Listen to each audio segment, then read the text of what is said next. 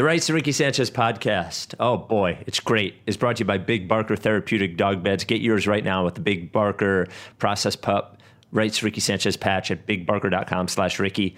LL Pavorsky Jewelers, where Rights to Ricky Sanchez listeners go and get engaged. And Kornblau & Kornblau, the official law firm of the process. On the show today, our first opportunity to talk about the Mike Scott tailgate fight at the Eagles game that took over Philadelphia social media for a couple of days. All but the top 10 of the SI Top 100 is out, so we'll talk about where the Sixers fall. Everybody bet Embiid. And we have a big addition, finally, officially, to Live Ricky 4, and it involves your skin. That's right. We're up to 77 members of the Bark in the Park team for the Providence Animal Center 5K, October 26th. You have to sign up by October 1st to get the cool Process Pup t-shirt. We're up to 77, so just go to RightsToRickySanchez.com to sign up. Thanks to LL Pavorsky, Colony Meadery, Kornblau & Kornblau for sponsoring the team. Without any further ado, Amos and the chef. Larry, sweetie, the man is here.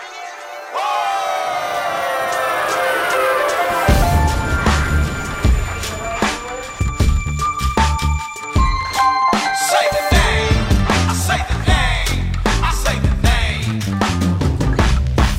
We were right, y'all. We were right. Even when it went wrong, we were right. We was right, y'all. We were right. So say the name. Say the name. We were right, y'all. We were right. Even when it went wrong, we were right. We were right, y'all. We were right. So say the name. Say the name. Say the name.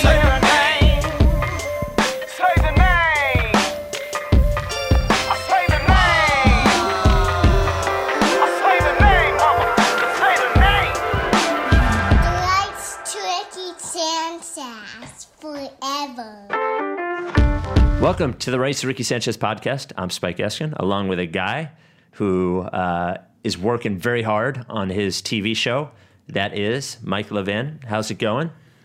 Oh, it's going well. Had the table read for my episode yesterday. That's episode 7 of the first season of Perfect Harmony, coming to NBC this fall in a couple weeks, the day after Live Ricky 4. Actually, no, the day before Live Ricky 4. Oh, wow. So maybe I'll make everybody watch the trailer or something like that. Yeah, you could do that. Do whatever you want. That's great. Yeah, we'd love to have the Philadelphia ratings very high, higher than everybody else. Just like The Grinder. The It's in my bio when my reps send me out as a writer. It's like, well, if you want just the Philadelphia area, he's really got that cornered slightly. We did nail it that one time. Yeah. We really did. It's very good. I want to do something sort of out of the ordinary for the pod. And I wanted to lead it off with, occasionally during the off season, we do relationship advice. And we had a relationship advice question months ago, and it was about Fly the Process 4. Was the last one 4? Yeah. And the guy, if you remember, it was in Minnesota, and the guy, his buddy was sick or something, so he went on Tinder, met a girl, had a great time, and was considering a long-distance romance. Do you remember this? Oh, yeah, of course. So we told him to go for it, and we got an update on July 11th, which I didn't even notice until he sent the most recent one. He said, "Dear Spike and Mike and Kristen, just wanted to share that my trip back to Minnesota was incredible. I bought a Covington Purple Rain Timberwolves jersey and made her take a picture attached in front of our Fly the Process hotel from the Skywalk. Seeing her again in a month, we'll update again when it's time." And he sent a lovely picture of his long-distance romance, which I'm going to send to you right now so you can take a look at her. And that was the latest update on July 11th. But then we got an email on Monday. Here we go. Spike, Mike, Kristen, it is with a heavy heart that I must share with you that the Fly the Process love story has reached its end. We kept things casual, meeting every 2 months or so. Every trip with her was truly special. The distance was just too much. She started dating someone there. I began dating someone here. I didn't know it at the time, but on what would be our last day together, I wore a Covington Timberwolves jersey. Seems fitting, I don't know if I'll ever see her again, but I do know one thing. We were right. The process was worth it, even if it didn't end in a championship. I'll see you at the live pod. I'll be the tall one in the Cubs jersey. Love, at least I don't have to deal with those winters. And then so a sad he ending, attached but a few photos. Moving beyond that. Yes. All right. Well, that's what it's all about, you guys. Yeah. I say this all the time. Not even talking about marriages breaking up, but most relationships don't end in like happily ever after. And that's not a bad thing. You live, you learn, you love. He had a great time. He met someone he cared about. He had some, imagine a Wrights Ricky Sanchez trip ending in at least 4 or 5 month long distance romance. I think that's exciting. So congratulations. Yeah. I mean, live and learn. Yeah. You draft Nerlens, you trade him by mistake, all this stuff. It happens.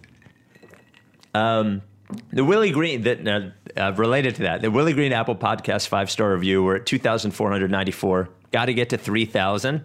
That way I can read all the reviews in another podcast. This comes from Chris Monsta. Now, you're not going to like this. Subject line is terrible in the offseason. This pod is outstanding during the season and around free agency at the draft. They really should not do pods at all otherwise. Unprepared, incoherent, nothing to say at all. That's also during the season. Right. They led with Ben Simmons workout videos once, and Mike hadn't even watched them. And when they're not prepared, Spike starts talking like a valley girl, all ums, likes, and you knows. No offense, but I think he might be confusing us. Borderline unlistenable, don't waste people's time. I've got to be honest, I actually think we've had a really good offseason. I don't think he's listened to all the pods. Maybe he doesn't listen to the guest pods. There's some podcasts that I listen to that if they have a guest on, I just don't listen. I don't know. I thought the guest pods were all really good. I don't know. The Amos one was good. Barwin was good. I don't know. Right? It was good. Look, I think we are the same middling trash during, beyond, off-season, any amount of season. We're consistent. So I don't want to hear... Look, you can dislike us. I certainly do. But at the very least, we are consistent in our middling preparedness and analysis and math. I would like to see the guy look at the fucking prep sheet. There's always a prep sheet. I glance at it. As we're doing it.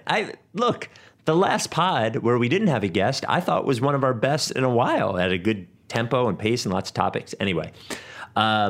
The Sports Illustrated Top 100 has come out. All but the top 10 is out. I know Rob Mahoney from Sports Illustrated is doing it, and Ben Golliver used to do it, who is banned. But he works for the Washington Post now, so I don't know who's doing it with Mahoney. So all 5 Sixers starters are in the top 100. The only one who is not revealed yet is Embiid, which we can talk about in the next pod. So I thought what we do is go through each guy. I would give you who he's ahead of, who he's right behind, and we can sort of like parse if it's the right spot. Okay. So going worst to first, no offense, just, that's a phrase that people say. The first Sixer who appeared on the list is Josh Richardson. He was at 71. I tried to compare them to, I didn't do this all, but not include, if it's Josh Richardson, I'm not going to include a bunch of centers that he's in front of. Just sort of he is right ahead of Ricky Rubio, who's at 73, Pat Beverly, who's at 81, Marcus Smart at 82, and Jaren Jackson Jr. at 83. He is right behind Thaddeus Young at 70, Jaylen Brown at 69, J.J. Redick at 67, Joe Ingles at 65, and in relation to our conversation with Gons, he is behind Robert Covington, who is at 64. You feel this is right? Is this accurate? I feel fine about this. I think you could make the argument that a couple of the people he's ahead of maybe are better. You can make the argument that a couple of people he's behind are worse. So ultimately, I would say this is totally fine. And if he was in the top 50, then you start hearing like, the ringing of Vince Young's super team starts to like sort of echo in your head. And I'm glad that he's a little bit lower. If he was too high, it would have been like too much pressure. Yeah, I think, not to... The only time that we've really thrown a temper tantrum about this, and this was when Golliver was on the pod, was when Covington was too low and he ranked, was it Jay Crowder way ahead of him, I think? And we fought with him on it and we won that one. We won that one. I mean, we did. He's better than Jay Crowder. Oh, yeah, for sure. And he was, yes, definitely. But it's funny to be like a very... unscientific, you just coming home to your fans and being like, we won another one, fans. We did. Well, if anyone is good at winning things that there's not really a scorecard on, I would say that it's us. Yeah, I think so. I think he has a real chance this year to increase his perceived value by maybe even doing less, because he will be asked to do less here. And I think his efficiency could go up because of that. I think his reputation as a defender could increase even more being on a higher profile team, I think he is, he's more skilled than Marcus Smart, but I don't know that I would take him before I would take Marcus Smart. On this team, I probably would. Yeah, because of his ability to score. But they like to do this thing where they say, like, in a vacuum. Now, Ben Golliver doesn't know what in a vacuum actually means. But, I guess you have to say, like, absolute value in that case. Yeah, it's this kind of ranking is just inherently impossible. It's so arbitrary. But... it gets the clicks. You do what you got to do, and now we're talking about it. So here we go. Yeah. I thought everyone but Covington, I thought it was interesting that was ahead of him. I thought Thaddeus Young, Jaylen Brown, JJ Redick, Joe Ingles, all interesting. I think Jaylen Brown is. Now, this is like sort of like projecting into this year. I think Jaylen Brown is potentially better than him, but I don't think Jaylen Brown is better than him right now. Yeah. I mean, you could say the same thing about like Jaren Jackson. As a guy, it's like he's doing different stuff in Memphis. They're expanding his role. He's allowed to make mistakes, work through them. He's also one of already the most efficient defensive players in the league, and a really good shooter as a big guy, and is seemingly adding more dribble drive to his game. And so it's like one of those things where it's like, well, those are just, you can't compare those guys. They play different positions. They're in different scenarios. And, are you projecting forward or what? So it's just, we're having fun here. Do you think he has a higher absolute value than JJ Redick? Yeah, I mean, that's me and my preference, because I'm a defense guy. I give a shit about it. I think I've occasionally gone overboard in prioritizing defense, and if a guy is not a very capable defender, but like is smart enough the way JJ is, then they can just kind of get by on defense versus a guy like, for example, reach into my past of athletic dudes I liked that didn't really put it together. Let's say Perry Jones. Like, does he have all the defensive tools in the world that you like can see it come together? Sure, but is he actually good at really anything at all? No. So there, everybody wanted Perry Jones. Oh yeah, big time. I wanted everyone from that Baylor team. There's a guy, Quincy Miller, who I've loved ever since, for sure. But some guys don't put it together because they just don't have the basketball IQ for it. So JJ is, you can tell he's a smart player, and he positions himself well defensively, even though he kind of runs like a Oompa Loompa and doesn't have any length whatsoever. We take one quick break from the podcast to talk about our sponsor, Big Barker Therapeutic Dog Beds.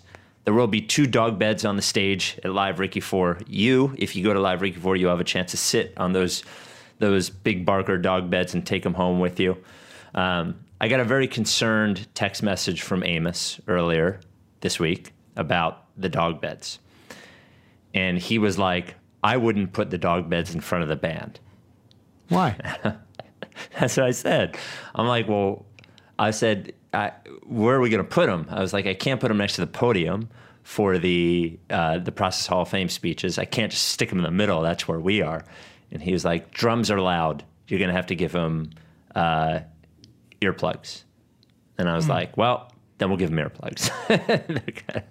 It's a good contest. So I think we should overrule Amos on that one. Big Barker dog beds are fine for humans to sit on or even lay on because they are engineered by experts to support dogs bigger than 50 pounds, support their joints. So as they get older, perhaps develop arthritis, they're going to feel great. When they're young, they're going to feel even better. When they're older, they're going to feel fucking great. They're going to act like they're young, all because they're sleeping on a real bed instead of that piece of crap you get from the pet store. We got a couple of great new process pups this week. Penny, who is a 6-year-old pit bull mix from Southeast Virginia, a rescue in Southeast Virginia, and Ada, who is from is a part Carolina dog, which is the American Dingo, and she is a Horford appreciator from day one. So I'm looking at the process pups right now. Your dog can be a process pup. Just go to bigbarker.com/Ricky, bigbarker.com/Ricky, order the Big Barker dog bed, get the 2 process pup patches designed by our fantastic artist, Tanner Lowry. Iron them right there on the bed. Send us the picture. We'll put them on the website with a bio. Your dog is important. Your dog's health is super important. And there's really no excuse, aside from not knowing about it. That's why we're telling you about it. There's really no excuse to not have your dog sleeping on a proper bed. You sleep on a proper bed. I sleep on a proper bed. Mike, you? Proper bed. Proper bed. Your dog should be sleeping on a proper bed. A proper mattress promotes enhanced energy and mobility levels in older dogs, reduces wear and tear on younger dogs. 10-year warranty on the Big Barker, bigbarker.com/Ricky. The foam won't flatten or they'll replace it for free. 1-year at-home trial. If you don't like it within that year, they will even pay for the shipping to send it back. bigbarker.com/Ricky. And handmade in the USA and on the stage at Live Ricky 4. Big Barker dog beds. Now back to the podcast. All right. Before we get to the Mike Scott fight and the rest of the top 100, the tattoo thing is actually going to happen at Live Ricky 4. Someone will be getting tattooed live on stage. Yeah. So here's what I'll say: it's sort of impossible for us to figure out the stage before getting on the stage because we've never had a band up there before. And I How have big to is talk the band? Paul wants like 7 people in the band. So it's a legit band. I told him, he goes, a normal small band, like 7 or 8 people. And I was like, Paul, there's like 3 people in Rush and Green Day. Like, what do you mean 7 or 8 people is a small band? The like, only 2 bands. Yeah, but just don't say 7 or 8. It's it's small. Yes. I would say Most bands small are is like 4 or you said 5. 4 or 5, right? Exactly. Yeah. I'd be like, okay. 7 but or 8 anyway. is mid-sized for sure, at least. No, it's big. Yeah. I mean, it's I was small for a giving Paul- wedding I was band. giving Paul a little. Yeah, I was giving Paul a little love. Yeah. So I guess what I will say is we're going to have to get there that day, or I'll get there early, look at the stage. Maybe we do it on the stage in the hour before the show. Or maybe, like, we're going to have to figure it out. But it will be at Live Ricky 4. Mike Scott will see the tattoo, whatever. Okay, so it's going to happen. The tattoo is going to be done by Tim Pangburn. Now, Hang on a second. Yeah. A guy who does the tattoo, Yeah. his last name Yes. is Tim Pangburn. Yes. 2 things that elicit pain during Yes. a tattoo. Yes. He also has the job of tattooing. the thing that his last name indicates. Yes. Okay. Now- it feels like a bit. It's not a But bit. I'll let it go. So Tim was actually on a TV show called America's Worst Tattoos. And what he did was, like, one of Tim's specialties is cover-ups. So Tim, I've known Tim for over 10 years now. He has done, so on my right arm, I have a thing with a backboard like being smashed in a basketball and John Starks' Nike sneaker. Tim did that. Tim did my... Did it burn? Did you feel any pangs or burns? Yes, lots of pangs and lots of burning. Tim also did the Rebel as an astronaut tattoo on me. He did... I have the Up House in space. Up is my wife's favorite movie, so I have the Up House in space. And then he did this cover-up on my right arm, which is a bunch of pyramids in space. So Tim is very talented. He is at Art Machine in Fishtown. I got Tim to do it. So you have like a really good guy doing it. Here's what we want. We want you to submit your tattoo idea that involves somehow rights to Ricky Sanchez and Mike Scott. And we will pick one and in the days before, and you will get it done at Live Ricky 4. So go to rightstorickysanchez.com/tattoo. That is rightstorickysanchez.com/tattoo. We want we're going to have to get it done in less than an hour, so it's not going to be able to be huge. Don't think of something like really elaborate. Just give us an idea. I'll give it to Tim, and he'll make it come to life. This is really, marriage you can get out of. A tattoo you cannot. So this is, I think, the furthest we've gone at a live event. True. Are we prioritizing people? So we're going to pick people.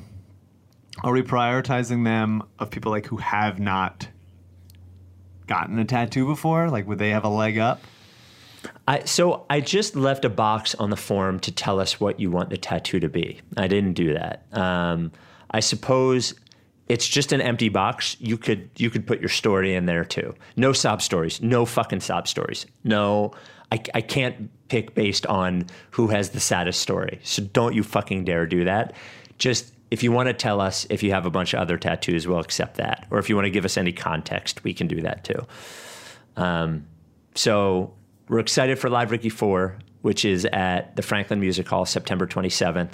The VIP tickets are completely sold out, but there is GA. We say GA, but you're not going to be standing there. You will be sitting, which I think is, one thing, John Wintermute, who has come to all of our events, good guy. Of course.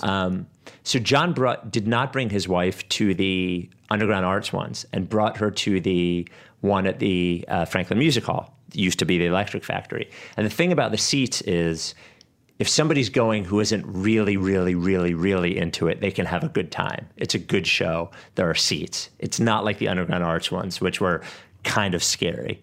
Great, but kind of scary. So Mike Scott will be there. We'll do the Process Hall of Fame speeches. I have my poem about Jimmy Butler. You have yet to decide if you want to do a game for something. We do have that possibility. Yeah. We'll have the autographed Mike Scott posters for sale, and we do have a giant surprise for that night, an enormous surprise for that night on stage. So go to rightstorickysanchez.com for tickets, and if you want to get tattooed, go to rightstorickysanchez.com/tattoo. A good time to talk about the fight, which was bound to happen, I guess, at some point.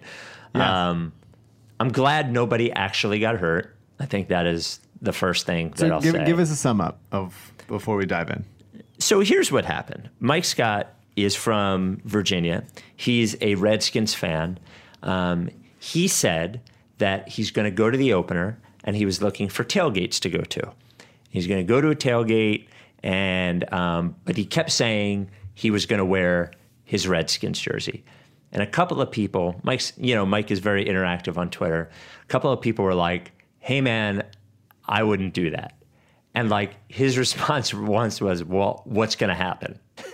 So he's walking through the parking lot, and I will say on the opener, 1:00 game, nice weather out, people are they're going, man. I mean, like I'm there for every game for work for WIP. They're just they're lit, they're going, and I'm thinking about it. I'm a little bit worried.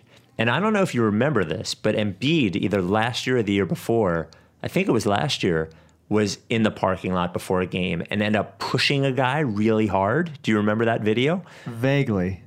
Yeah, he pushed a guy down because people are just out of control at it. So Mike Scott is walking through the tailgate, and from what everyone has been able to ascertain, Kyle Neubeck did an investigative piece on this, which is absolutely hilarious. Yes, very funny, very on brand. Yeah, is that there were guys at this one tailgate that one guy had a microphone and I guess pointed Mike Scott out. Later, someone said that he said something racially motivated, or somebody there, maybe not the guy with the microphone, or somebody said something racial. And Mike Scott was in there, and I don't even know who swung first, but somebody swung, and there was pushing. Mike Scott swung at a couple of guys. Nobody seemed to really get hurt. Mike Scott left, went to the game, took more selfies, tweeted the day away, and then that was it. Do we know if the guy that was hit went to the game still? I don't know. We should check his Twitter.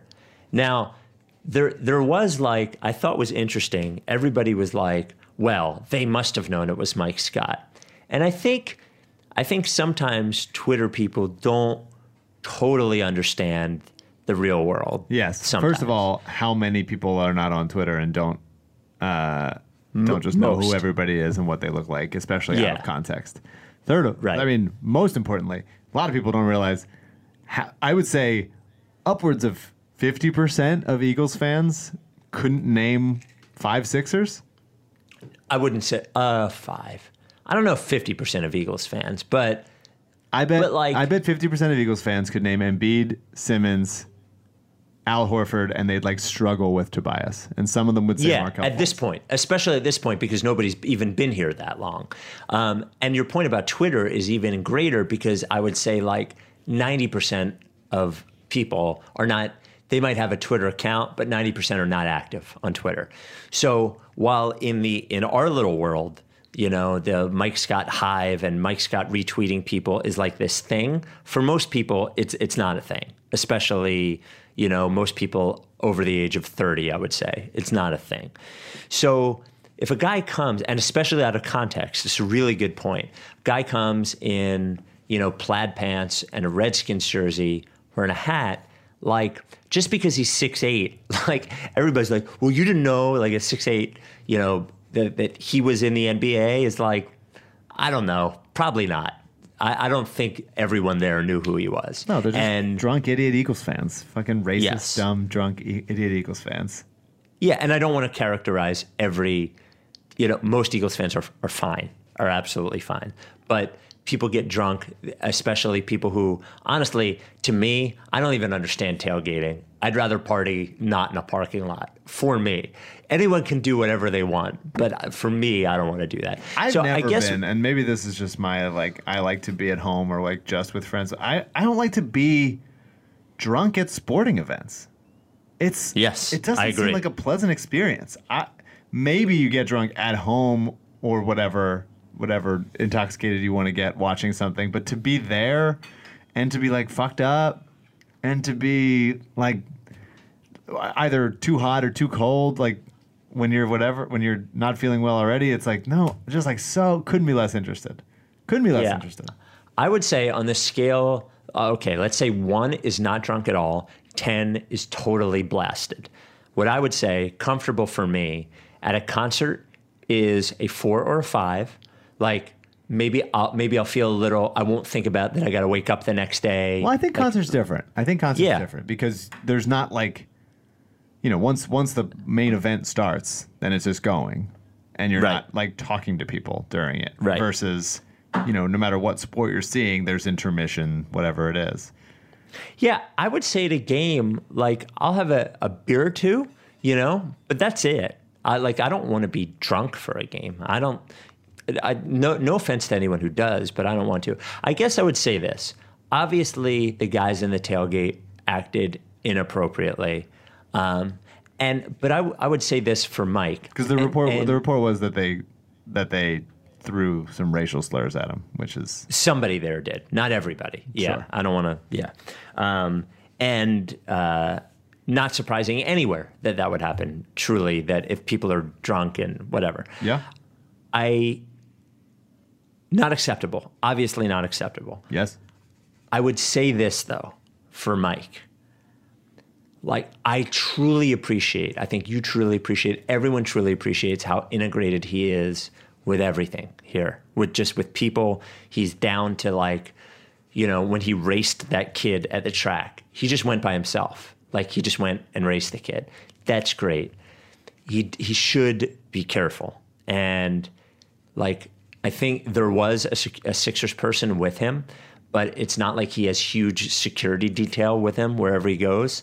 And I think like for his own sake, that putting himself in that position, wearing the jersey, like I don't want anything, but I'm not saying that he deserved it. That's not what I'm saying. But what I am saying is you can make decisions based on like what the best thing to do is. And I think like that, given what could happen for his own sake, was not the best thing to do.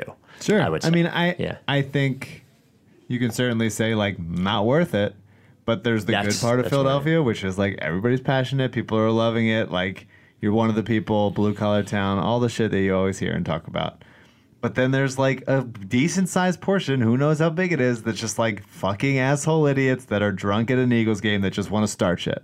Like, and that's always been the case. And if regardless of whether you're Mike Scott sized or like a girl in a Cowboys jersey or whatever it is, like people are going to say dumb shit and it sucks. I wish that wasn't the case. I think a lot of it isn't good fun. When I've been to games with, people with different jerseys on or whatever, a lot of it's good natured ribbing. Because nobody hates nobody hates their own teams more than Philadelphia fans, especially when during a bad year. If it's Eagles, whatever, fucking Jags, and there's a Jags fan there, and the Eagles the Jags had a comeback loss or something like that to the Eagles, and it's like, they fucking suck. Fuck these guys. They're awful. It's terrible. So that's fun, and you have fun with it. You bond. It's how you meet people. It's a nice thing. But there's a segment of people that fucking suck. And I don't want to tell Mike Scott what to do. He can make his own decisions, but that is just like part of the city and unfortunately something he'll have to deal with. And I was wondering like what the Sixers said, some like standard language thing of like, we support him and we're looking into it, whatever it is. Well, they followed up with it that they're not treating it like there's going to be no like talking to or like, I think that they concluded that he did not do anything particularly wrong. Okay. I think he just reacted and he it was a situation. It was not his fault. I don't blame him for swinging back if somebody pushed at him. I don't want him to be in a position where he has to defend himself, where he could have avoided sixth it. man this year. We need him. Yeah, right. And especially when it's like there are some situations that you can't avoid. Just walking down the street and some drunk idiot that comes up to you, there's nothing you can do about. This one you can. And I just, for his own sake, for his own safety, I want him to think about that. Yeah. Now, all that being said, the Washington football team is a trash organization with a racist-ass name and mascot and shitty owner, and he should absolve himself of his fandom for them. Well, but he's from there. Yeah, no, I agree. Yeah. I feel it. But it's a journey, and he needs to go on it and realize that he should not be the fan of that team because fuck them. That's like I'm saying this in jest, but okay. I think it's like just embrace Philly, be an Eagles fan. The team is trash anyway. Like, give it up. Go, be a UVA fan. Support UVA. Yeah, great. Yeah. And this is also what I'd like to say. We said this on Twitter. We support Mike 100%. All jerseys, except for Celtics jerseys, are welcome at Live Ricky 4. If Mike wants to wear a Washington football team jersey, he's welcome too. All jerseys are of course, welcome. And it is a safe space for everyone at Live Ricky 4. Yeah, there has not been even close to violence at any of the shows that we've ever had ever. Not even not even like light nudging. No. There was one at Fly the Process 3 to Milwaukee this guy, Chris Capelli, who is from South Philly. I love Chris, comes to all our events. Like, started like getting in the face of Bucks fans who were getting in his face. And I yelled at him for 3 seconds. And he looked like there was so much shame in his face after that. He walked away and did not fight. And that is the closest I've ever seen at any of our events. So no. Yeah, fight. I mean, it's also like not everybody listens to the podcast came to Fly the Process, but like we were in Minnesota and like like screaming shit and chanting and taking over a bar and stomping through their fucking arena and saying stuff. Like, you can't do that shit. You can't say we can do that and they can't. Like, it's it's fucking fandom, but just do it in a respectful way, and that's all. Yeah. Yes, I would say that. I'd say the minute you start pointing and taunting, that's when you're asking for it. But as long as you're just doing we're pretty annoying. But in fairness, in Minnesota, we were cheering for their team. That's true. I liked confusing is, I think, a winning message. We take a break from the pod to talk about our only lawyer sponsor that we'll ever have, the sponsor of the VIP section at the Live Ricky 4. That is Kornblau & Kornblau, the official law firm of The Process. So everyone in the VIP section gets a special commemorative item, and we were thinking about one thing, but we pivoted. You don't even know about this pivot. I'm going to have to send it to you. I'm very excited. Kornblau will be involved in the new commemorative item, but I'm very excited about it. So Kornblau & Kornblau is the premier boutique personal injury law firm in the Delaware Valley. Been there for 40 years. Kornblau's parents started it. Adam now runs it with his mom. Part of the Kornblau commercials are we give you tips about auto insurance. So here's one thing that nobody really knows about. Full coverage and full tort. Like, you see that on your auto insurance, and you think full coverage is actually full, like everything. So you decline the full tort. Mistake. Because there are damages that are easy to put into dollar amounts, like income or loss of medical bills. That is for full coverage. But full tort is for things like pain and suffering, injuries, all of that stuff. If you're in an accident, you're going to want full tort. So it's a little more money, but you got to have the tort. I love tort.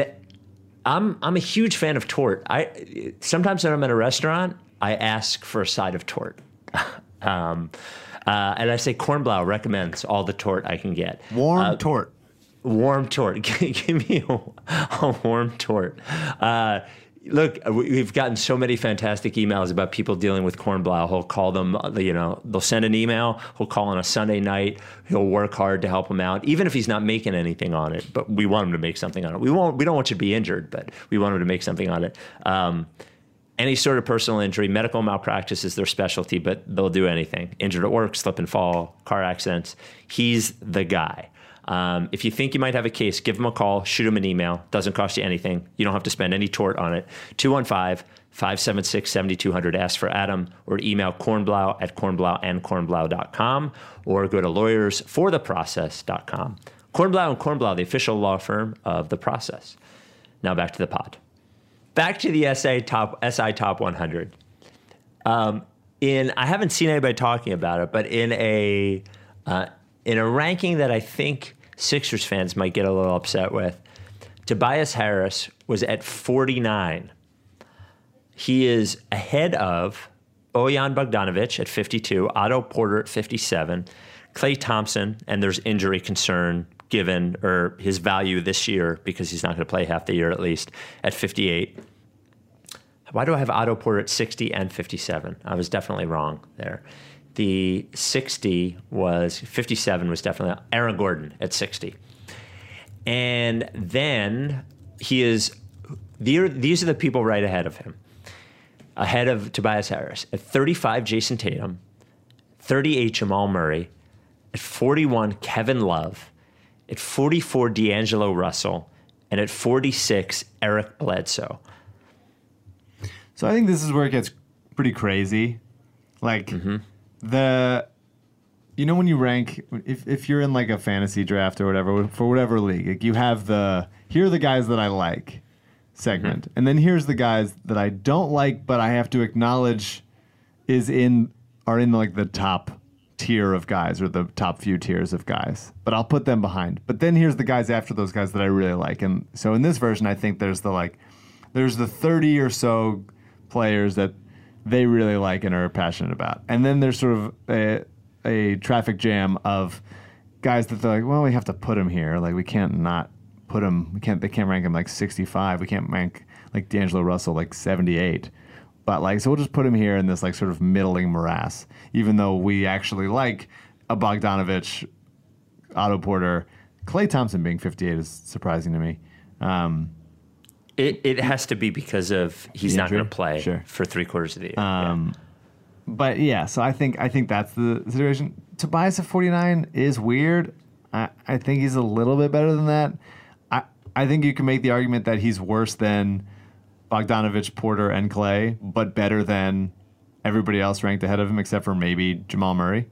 Well, I mean, Kevin Love and Bledsoe. Yeah, Kevin Love, defensive legitimate liability. Jamal Murray, defensive liability. D'Angelo Russell, defensive liability. Eric Bledsoe has underperformed in the playoffs every year of his career.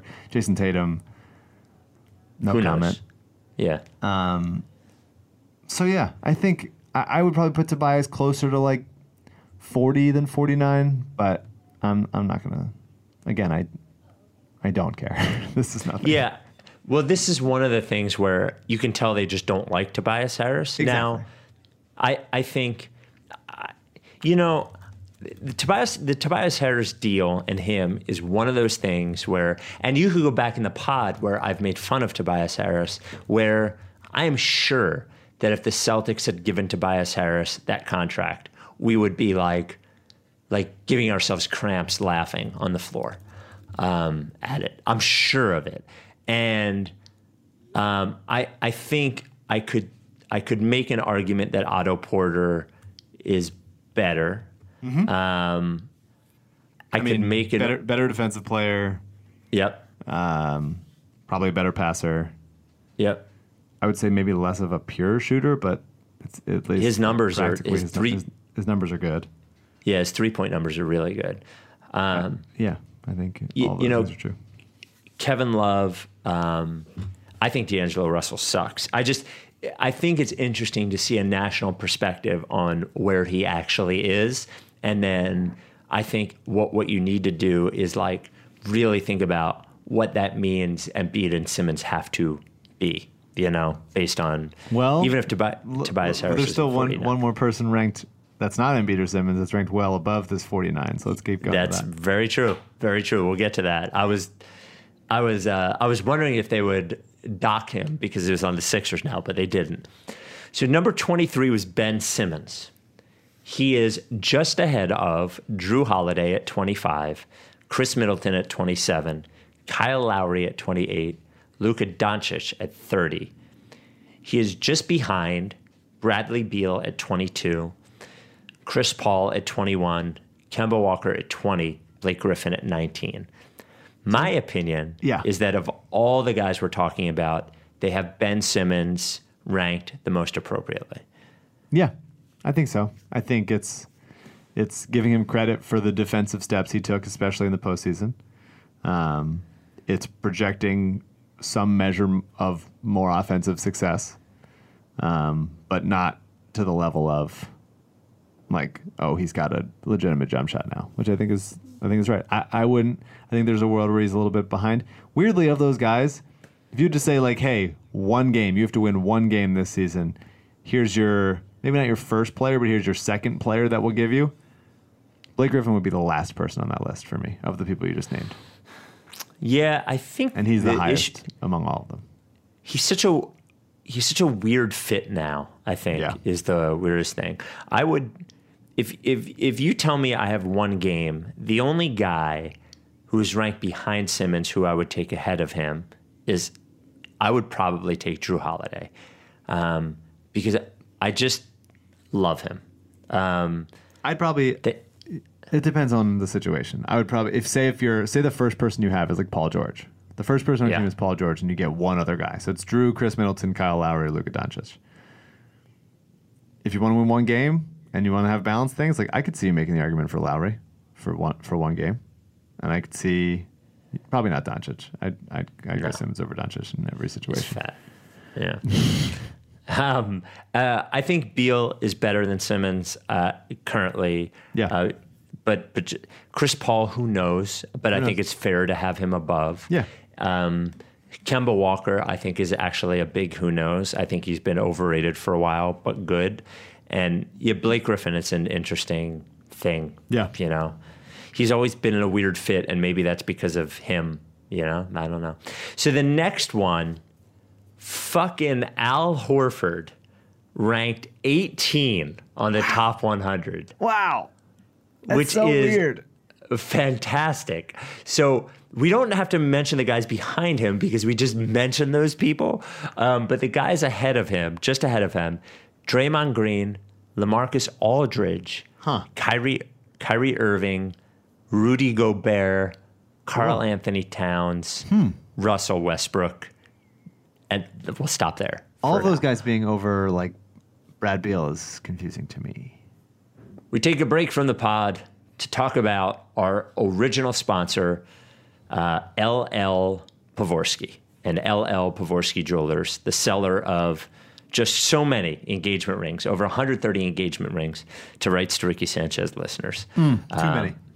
Too many, yeah. Too many. I'm glad that many people have gotten married. Well, is it too many people, do you think, that have gotten engaged, or too many people that have just gone to LL? Or bought rings.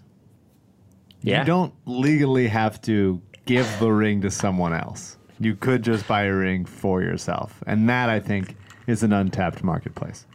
I would love to see that proposal. You get down on one knee.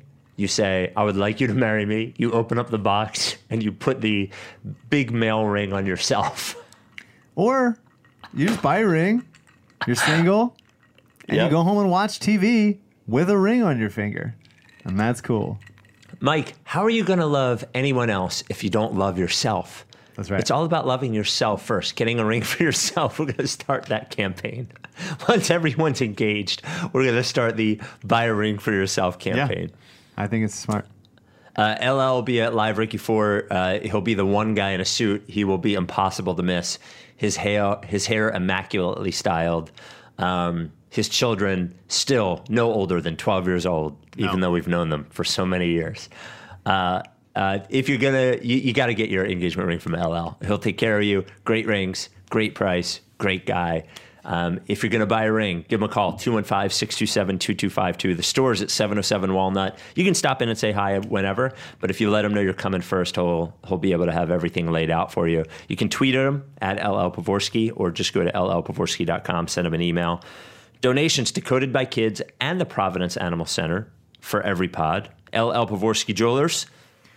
Oh, I'm booking my flight for the Live Ricky, and I didn't even consider thinking about it. Not even for a second. Sometimes I'm like, oh, I gotta think about it. I'm doing something else. This time, I'm just booking my flight for the Live Ricky. That's how excited I am to see LL. I'm too excited to see him. No tagline this week.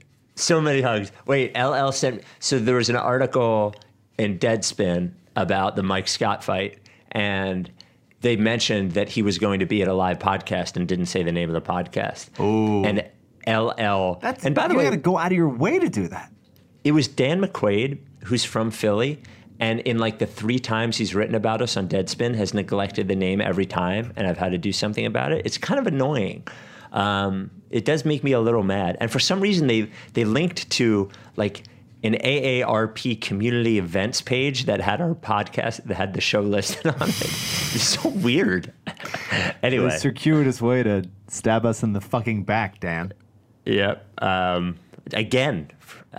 Anyway, LL was so mad about it. I loved it. Anyway, now back to the pod. Yeah, I would take Draymond Green over Brad. It depends on the team. Yeah, really I mean, some of those team. guys I agree with, but all like LaMarcus Aldridge, really, Kyrie, I would Gobert. I would take Brad Beal over most of those guys, like easily. Towns? Not even thinking about it. Like, could Towns like? Look, I hate Jimmy Butler as much as anyone, but he really was a big fucking It's Like, it's tough to have an empty 35 and 20, but like it seems like he gives you that like all the time. yeah. And I think, like, I'm interested to see what the Rockets are, but Russell Westbrook, like, come on, man. Like, tell me the team that you'd rather have Russell Westbrook than Brad Beal. That's, I guess, what I'm saying. Like, tell me, like, you're telling me if you were building the Rockets right now, you'd rather have Russell Westbrook than Brad Beal. Why?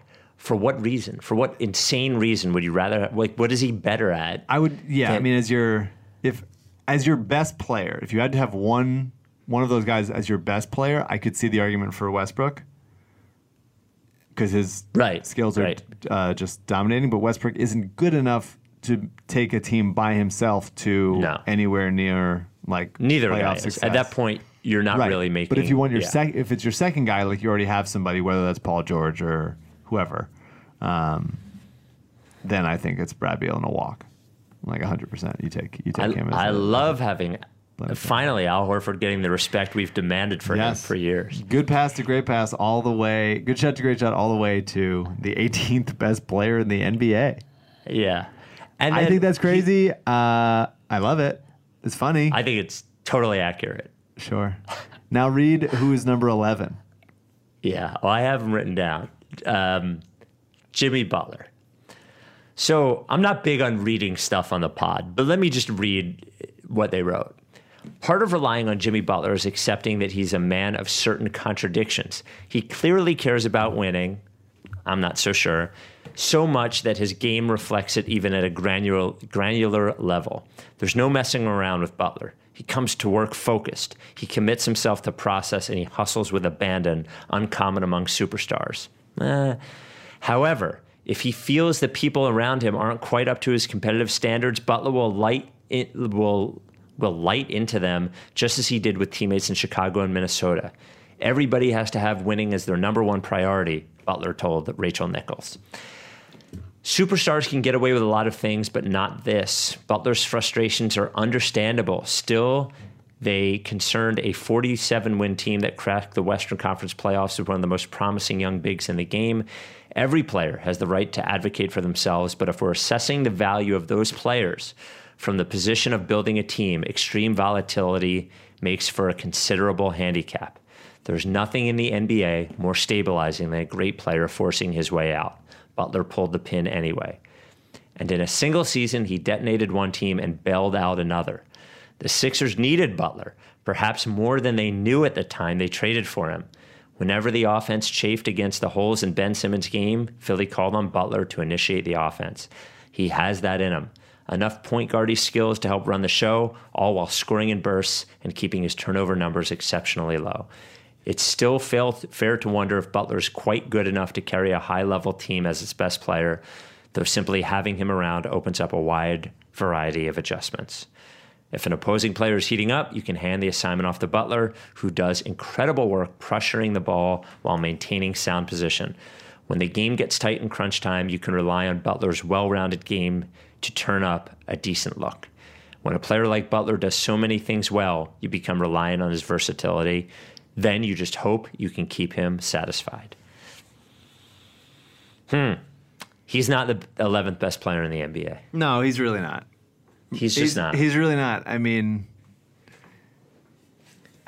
I loved him. I love him as a player. I'm excited about him as a player still. Those feelings don't just go away. But he's very limited as an outside shooter. He clearly, if we're saying the entire game comes into play, we're saying Klay Thompson's injury comes into play, then like character, locker room stuff has to come into play. We got to stop assuming that the dude just wants to win. That's clearly not the case. If you wanted to win, then you would like take a really active measure in an active role in like having a healthy culture and environment. And he hasn't done that anywhere. He just like is an ordinary guy. Like, I want to play well. I want things my way. That's not winning. That's just, I really like being a control freak, which is fine. But like this narrative that he's sort of started and everybody just buys into is like, it's not the case. Like, he chose not to stay in this team where he would win more games and have a chance at winning the championship. so he could go to Miami and live cool and be the guy on the and even mediocre when he team, was- which is fine, but it's just not that doesn't track. Even when he was here, he was more disruptive than a winning player is. And like the two things, do you remember, obviously you remember, when Kobe Bryant wasn't an all-defense type player anymore, but he kept making all-defense because of reputation. And I don't blame, these guys that have to do these national lists. I can't even imagine having to watch so much NBA that I have to like do this. Like it's almost impossible. I think by just watching the Sixers, we're able to watch every other team between 2 and 4 times, and I think that's a lot actually. A lot of this is like what you think he is as opposed to what he is. Your point is right. He doesn't just care about winning so much. That's what drives him to like be a dickhead. That's not what is driving him. What is driving him is not winning. What is driving him is getting things the way he wants it. And then the other thing is like he's always hustling and he's always working hard on the court. Like I watched it with my own fucking eyes. It's not true. He took more games off defensively than he took on. So he's not the 11th best player in the NBA. He's really not. And mostly because I actually if his mind doesn't change about being who he is, I actually don't think you can win a championship with him on the team. Yeah, I don't know. So- I think there's a lot of guys you could say that about, not just him, but Yeah, Westbrook. yeah, it's so interesting. I think the rankings. If I were to do a ranking of who I think the best player, I think you would have to do it in a way of like, here are the number one guys. Here are a bunch of guys that could be a number one type guy, and we'll rank them. And then here's the like tertiary guys who can be like your second or third best player on the team, and that's who you like with a skill set that complements a number one guy. And then you can have like a list of like role players, and like here's the ranking of like Mike Scott and Joe Harris and shit. But I think just mashing them all together, like LaMarcus Aldridge isn't going to help a winning team more than like Otto Porter is. That has a chance of like contending, like legitimately contending. But he's probably better at getting a team from 36 wins to like 45. It's one of those things. Yeah. But LaMarcus Aldridge is a hard guy to figure out like how good he actually is. I don't even know anymore. He's probably tough better one. defensively than I give him credit for. And He's probably a very smart defensive player and just like is constantly in the right position. yeah, and he's big. Yeah. and like hard to move and that sort of thing. And But I think if you're giving him like a healthy dose of your offense especially in a playoff series, like you're not winning. yeah, he would be a good second option. I think. I don't know. I don't know. I don't know. I think that- because he's not really an off-ball guy. He's not like electrically I've never athletic seen where him he can miss make things happen. I've never seen him miss a mid-range shot. Sure, that's true. Yeah, for sure. Never.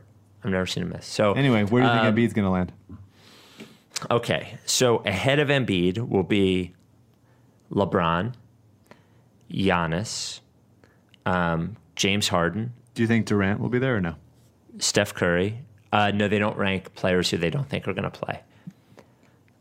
So I listened to it drove me crazy, but I listened to the podcast with Golliver and Mahoney, and I don't think Durant will be on there. He's not projected to play this year, so I don't think they will rank him.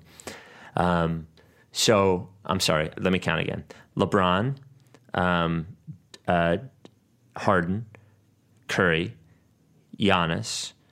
They will rank. They will rank AD ahead of him. They will rank Kawhi ahead of him. The question is, I think he's 7th. Interesting. Who else did you say? Who else am I forgetting Jokic. about? Jokic. He better be ahead of Jokic. Is Donovan Mitchell? He's not in the top 10, right? No, he's like 29th or something. Okay. He's 6th. Oladipo? He's like 39th. Okay. He's going to miss some time too. Yeah. I would guess. Well, we can talk about it next podcast, but I would. Yeah. This might be the last year I would put LeBron over Embiid, but I hope for everybody's case that Embiid is better. Go ahead. I'm sorry. No, because I mean, I think this is the first time LeBron's ever coming back from like a real season-ending injury. So who knows, really? But he's certainly not young. He's been in the league a long time, a lot of mileage on those legs. I think he's the best basketball player of all time. But everybody breaks at some point. I'm going to assume we get one more year of like relative prime LeBron, and I hope that Embiid has gotten in much better shape this summer and hits a higher percent of his jumpers and is just basically the same player, but plus that, and is one of the best 2 or 3 players in the league. Yeah, the Lakers are going to win 47 games, and I truly don't believe that Anthony Davis is better than Embiid. I've been saying it for a year. He's not. That's for sure. I mean, especially, I don't think everybody is like, you can't do like a one-on-one matchup and determine it. That's not the right way to do it. But Embiid helps winning more than Anthony Davis does. He's a better defensive presence. I would say maybe Anthony Davis gets the edge offensively just because of his versatility, inside-out game. But I think defensively, Embiid is a better player. And I know you said you can't do this every time, but Embiid does dominate him when they play each other. Yeah. Yes. All right.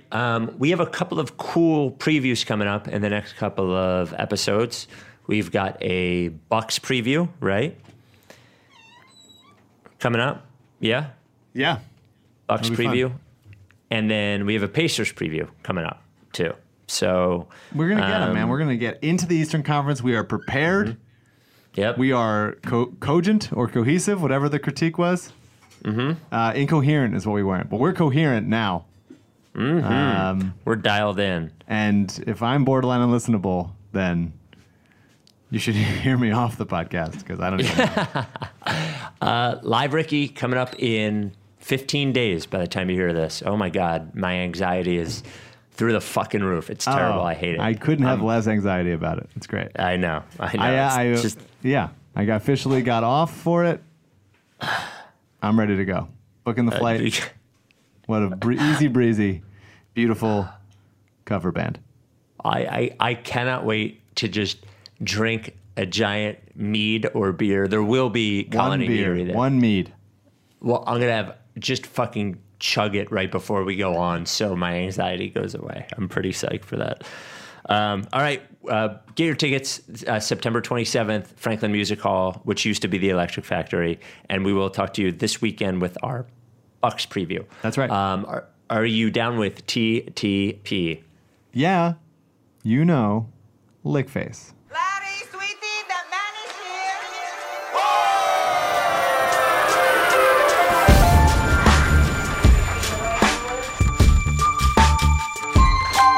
Say the name.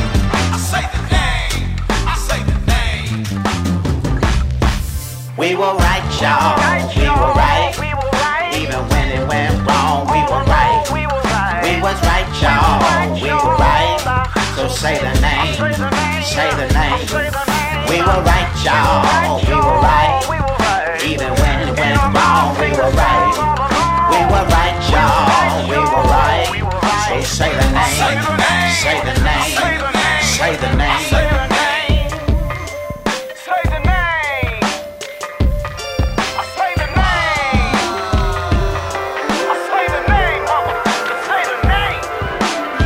Likes Tricky Sanchez forever.